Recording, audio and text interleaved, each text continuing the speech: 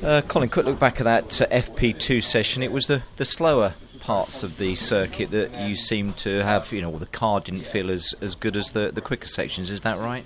Yeah, Thruxton is a unique challenge. You have some of the fastest corners in the country, and then you have two very slow speed chicanes. So you're trying to ask the car to be good in two very different types of corner. And when you improve one, if you improve high speed, you lose slow speed, and vice versa. So it's trying to find a balance.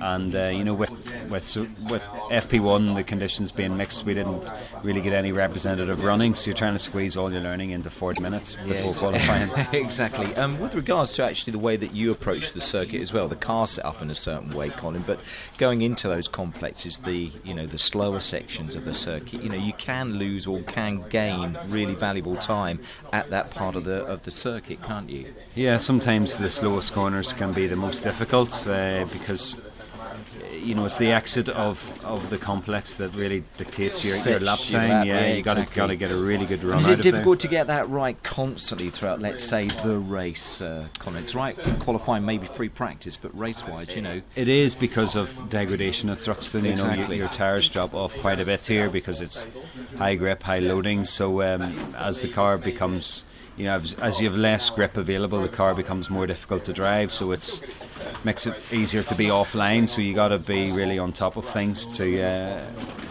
still produce the lap time and be consistent. Yeah, and finally, though, feeling happy enough with the car as we look ahead to that qualifying session. Yeah, you feel you're in a good place.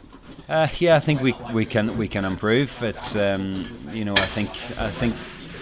Yeah, you're always trying to find the optimum perfection, I think we've come with a good base. We just need to keep fine tuning. So we don't have to throw caution to the wind, put it like that. I think we can just fine tune. Good place, Colin. Good session. Okay, thanks.